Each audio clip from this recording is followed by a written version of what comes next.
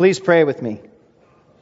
Dear gracious Heavenly Father, may the words of my mouth and the meditation of our hearts be acceptable in your sight. Amen.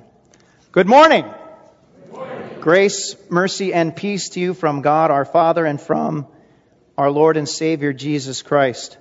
Amen.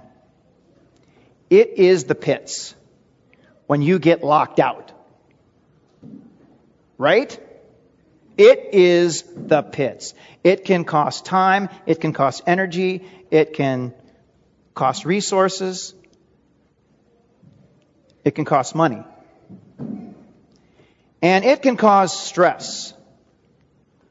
When Jacob was a toddler, we lived in an apartment by Concordia Seminary in St. Louis.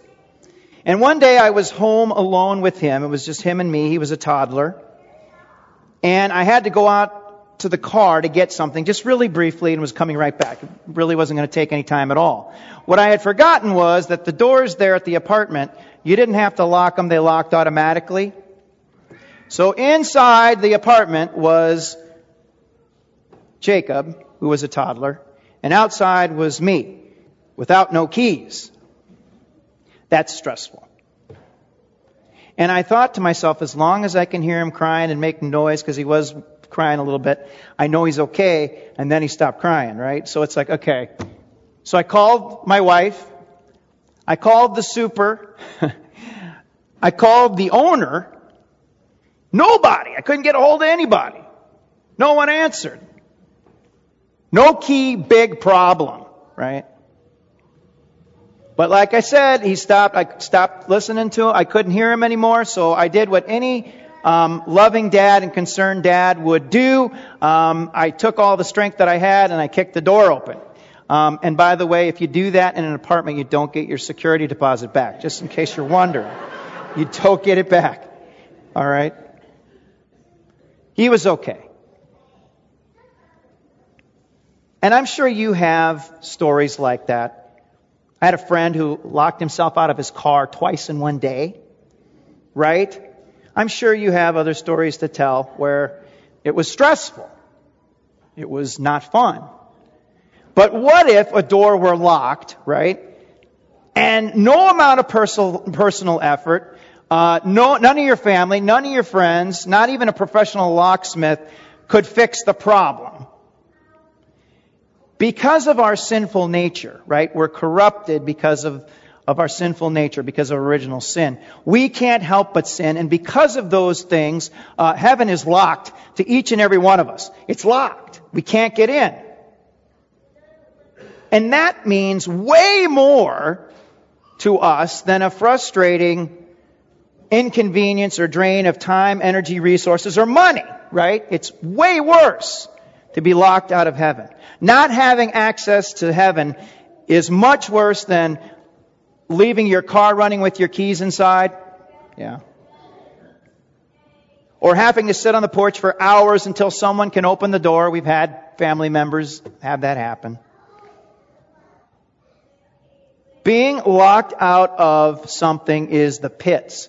But being locked out of heaven is being in the pit. Thanks be to God. Thanks be to God because Jesus has the key.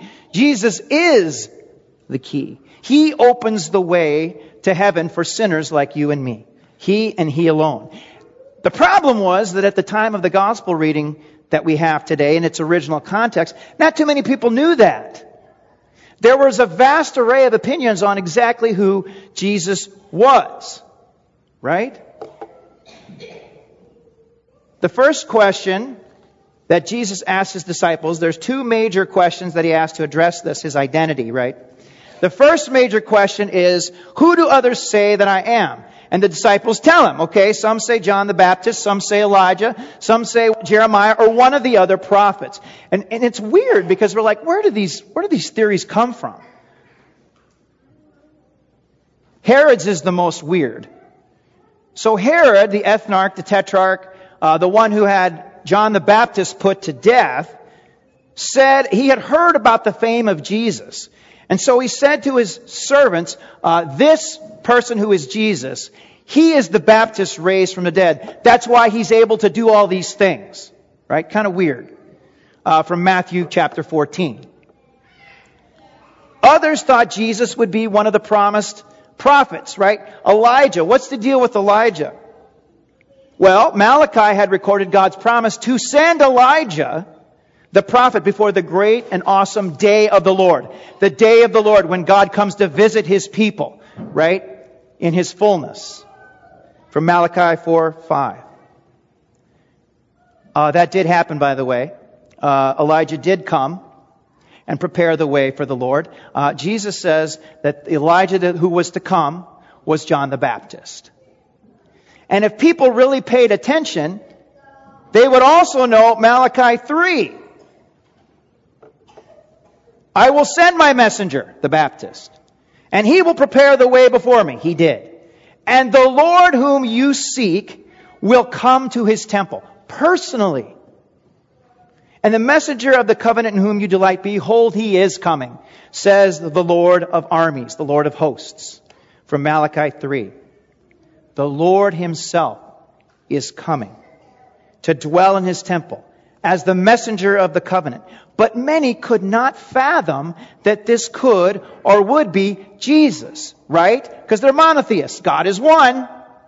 How do you have the Father up here and then some, right? We have the benefit of many, many years of Christianity to sort it out. Many could not fathom that this could be Jesus. So Jesus asked His disciples, big question number 2, who do you say that I am? And Peter makes the God-given confession on which the church stands. You are the Christ, the Son of the living God.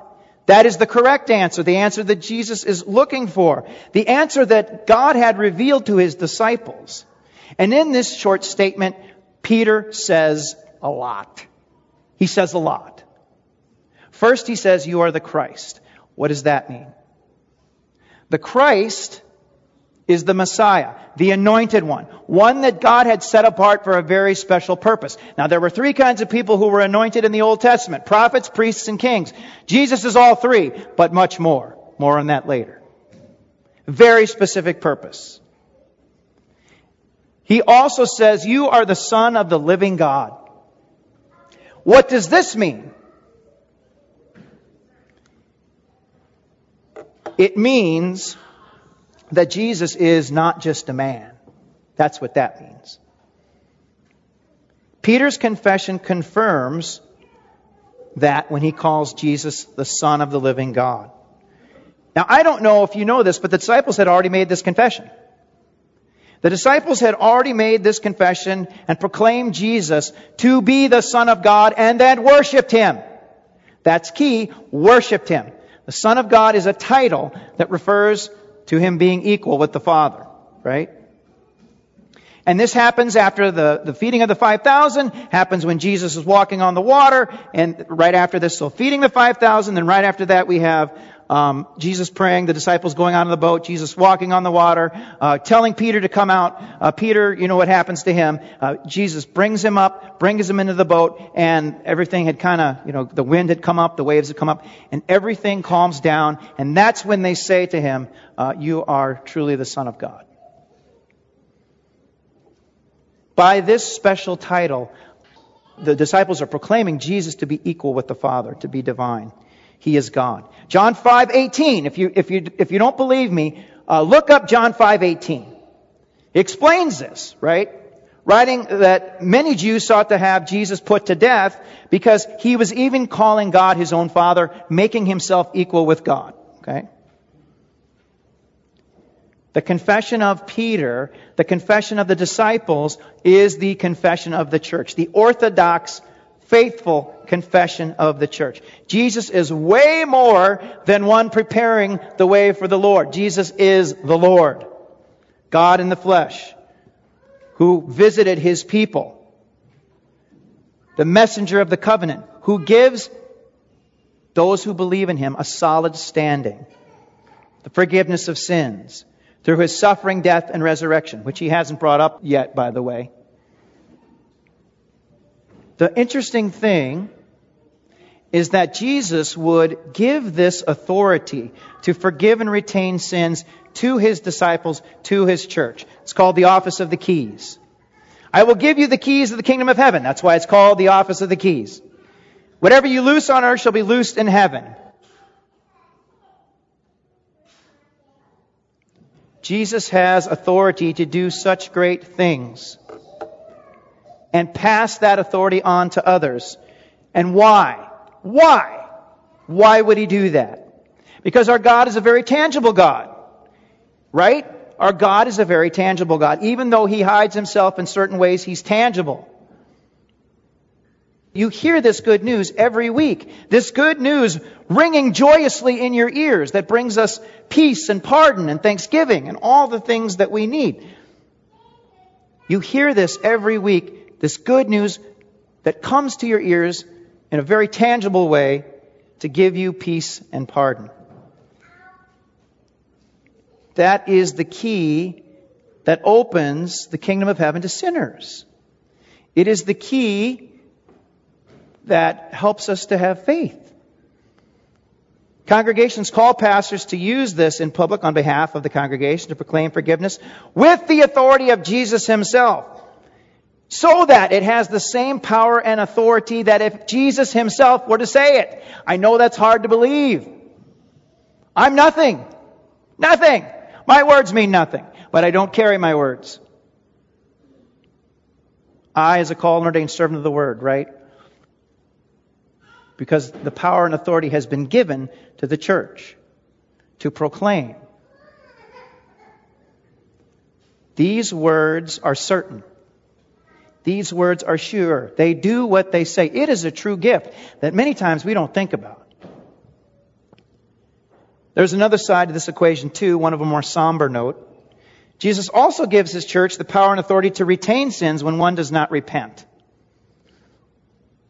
We all sin in weakness, brothers and sisters in Christ. We're all sinners. We can acknowledge that. And we all sin in weakness. But sinning in rebellion and defiance is another thing entirely. When this happens, we know God's will, yet we remain comfortable in remaining outside of that will. That's not where Jesus wants us. He came for the explicit purpose to call us out of darkness. Out of the darkness of death, the darkness of sin, the darkness of the devil, the darkness of our own sinful flesh. He came to break those powers. And so it's not okay that we remain in unrepentant sin, no matter how much our sinful nature thinks it's harmless, no matter how much to think it's perfectly fine, it's not. That's why Jesus gives both. The authority to forgive, the authority to retain. St. Paul did this in Corinth when things would get bad. You can read about it in Scripture if you want. A member of that congregation began living in incest with his father's wife. Did not plan to stop. So St. Paul warned the congregation, purge the evil person from among you. Now this wasn't to be cruel. This wasn't to be mean. It was to get that person who was comfortable in his sin to recognize the depths of the depravity and darkness that he was living in. And it worked. It shook up the entire body of believers in Corinth and brought the offender to repentance. Broke him out of his darkness of sin and death and the power of the devil and his sinful flesh. Who do we say that Jesus is? He is our Lord, our Savior, our God. He has lovingly called you out of the power of sin and darkness and death and your sinful nature. Repent! Because the kingdom of heaven is at hand. Christ is the key and He is the door to blessed paradise. Jesus is the Christ, right? Who do you say Jesus is? Because of the Holy Spirit, Jesus is the Christ, one set apart to save us. And He is the Son of the living God, God Himself, who has given us His Word. The Father has revealed this to us. The Spirit gives us this confession and this conviction and this pardon and this peace. On this rock, your Lord has built His church. On this rock, your Lord has brought you into that church. And on this rock, The gates of hell shall not prevail against it. Amen. And may the peace which surpasses all human understanding guard your hearts and your minds through faith in Jesus Christ our Lord. Amen.